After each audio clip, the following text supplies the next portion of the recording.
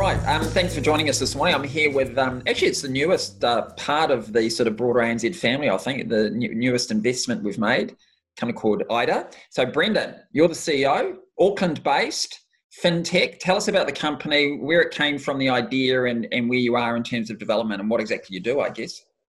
Yeah, thanks, Shane. Thanks for the opportunity, and thank you also for the investment. Great to be part of the ANZI family and ANZ family. So, yeah, we're based in New Zealand, in Auckland, and ADA is built to be a digital financial assistant for small businesses.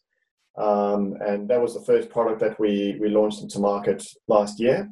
And it's a different take on helping small businesses really stay across all the key things that are happening in their business. You know, when you're running a small business, you're really, really busy, you're wearing multiple hats, you don't have the time to sit down and analyze all of the things that are going on. Yeah. And what we wanted to do was use artificial intelligence and train a digital assistant to understand those things. So a business owner can use ADA to ask questions and get answers. Things like, you know, what is my top selling product? Who owes me money? How much money do I owe? What is my cash flow going to look like next week? You know, what is my website traffic? All of these kind of questions that you need to know when you're running a business, but you don't have time to. ADA is a one-stop shop to ask those questions really, really easily and will respond in real time. So breaking that down, that data down, and making it super easy to understand your business. Yeah. The guy, Mark Hand, who runs our Australia business, used to run the sort of small business area. And I always remember he used to say, most small business owners are time poor control freaks. He said they have to do everything. They are the head of HR. They are the head of technology. They are the CFO. And, they've got a broad range of things they need to do. So what's interesting about what your approach is the breadth of it. Like it's not just about financials. It's about a lot of things you're talking about there. I guess that's also a bit of a challenge. Like, where do you start? Because I guess you could have your sort of backlog of things you could do must be enormous. How do you decide what's a priority? Yeah, and so we actually have, when we launched initially last year, we looked at the kind of questions that customers were asking, how they were using ADA. And a lot of it is around the financials. So the beautiful thing about a natural language processing product is you can see the kind of questions that customers care about. And so we have focused more on the financials, and that's where we'll focus for a longer time. And our strategy is to get the financials right, because ultimately that's really what a business needs to get right. And then we'll move into the leading indicator space. So, what is a leading indicator for a retailer or a hospitality business is things like point of sale, social media, website traffic. If a leading indicator for a tradie or for a professional services business will be different. It's a lot of it's about the hours you're spending and the invoicing that you're putting out there. So we'll go and get those leading indicator data and bring them in. But if we get the financials right, the money in and the money out, and keeping on top of your bank reconciliations and keeping on top of your cash flow, then that's 80% of the job done. So that's where we're focusing on. Now you've got a couple of products, I believe. So you've got the app. You just want to talk to that. You've got that, and then you've got this advisory intelligence portal. What's the difference? What do they each do? Yeah, so the advisory intelligence portal is actually just coming out of beta now, and that's designed for accountants and bookkeepers. Okay. And what that's for is if you're an accounting practice that looks after small businesses, as you probably know, Shane, is that there's a lot of disruption happening in the accounting and bookkeeping world, and a lot of their rear view mirror compliance work is being automated already. So accountants and bookkeepers need to move into the advisory space. And they are already the trusted advisor of small businesses. But how do you move into that advisory space unless you've got the right tools, access to the right data, and especially the leading indicators, so that you're not looking just at the rearview mirror financial metrics of a business, because by the time you do that, it's already happened.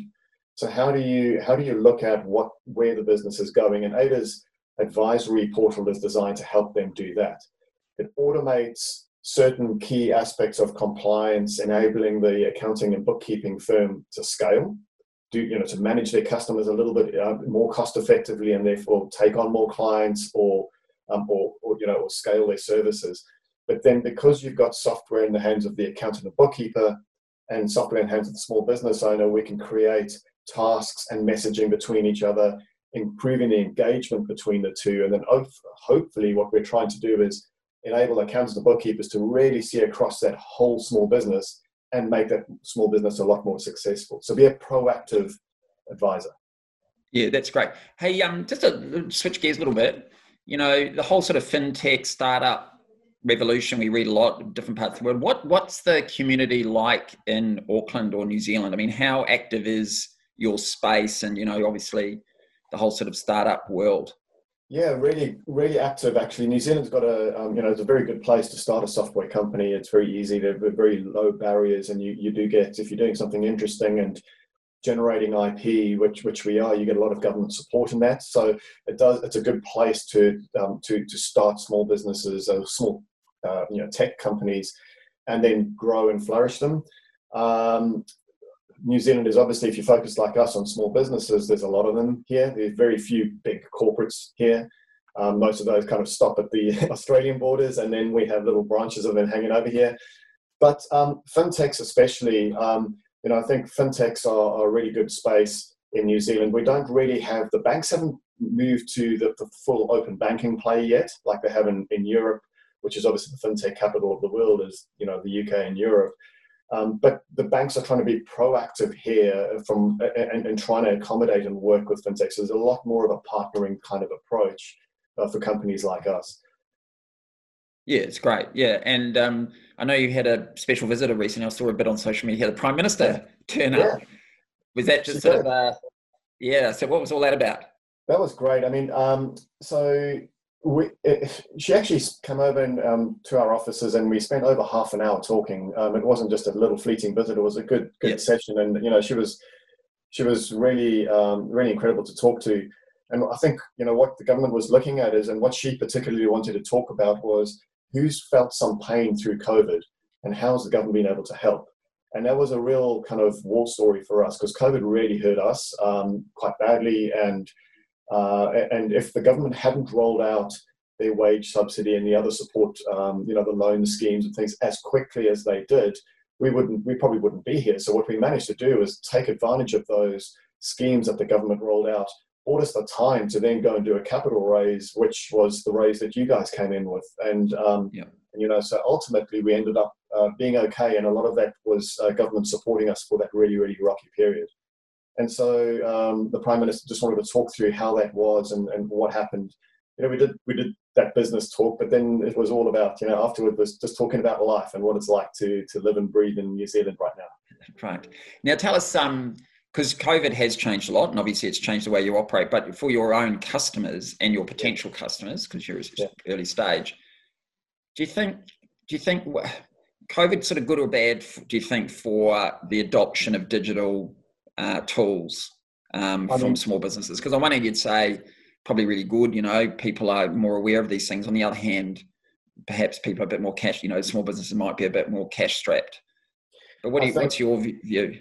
Yeah, look, I think we can see that, and we have some really interesting data points on small businesses, given to your point earlier, about the breadth of data that we see in a business. It really impacted them hard. We know that. We could see how quickly that happened. And the digital acceleration is definitely positive in that they are coming back and now adopting digital tools faster than what they used to before. Yeah. That's for sure. And I think a lot of the pain is now which is the right one for me. Cash-strapped small businesses is a fact, but luckily a lot of the top technology solutions are not that expensive, and they're monthly subscriptions rather than a lump sum up front, which is what you used to have. So an extra $10 a month here or $100 a month there, and your business is on probably one of the best tools in the world. And so they usually scale with their price points as well. So I'd encourage small businesses just to look at it and get stuck in, pick the right tool and start to build around that. So, start with your sort of what's going to give you a competitive edge to your customers, what's going to set you different to your competitors, and start there and then digitize. Yeah, I think you're right. And I think you're right. It is a tool, and that's what's great about your product. And I think why we're excited about it, you can see its application today, but as I mentioned before, you can see it just continuing to develop. It just gets smarter. Then I imagine you get some huge scale benefit once you get this sort of network effect. The more people on it, the smarter it gets. But also, the ability to go broader as well, and to add into all sorts of other things. So it's really exciting. Oh, well, good. Thanks very much for the chat today. And I'm sure people will go online and check out your company and service, and certainly encourage them to do so. Thanks a lot, Brendan. Thanks very much, Shane. Have a good one. Thanks a lot. Talk to you later. Thank you for listening to Blue Notes. This podcast was produced by the Blue Notes editorial team with music by Kevin McLeod. Blue Notes is a publication of ANZ Banking Group.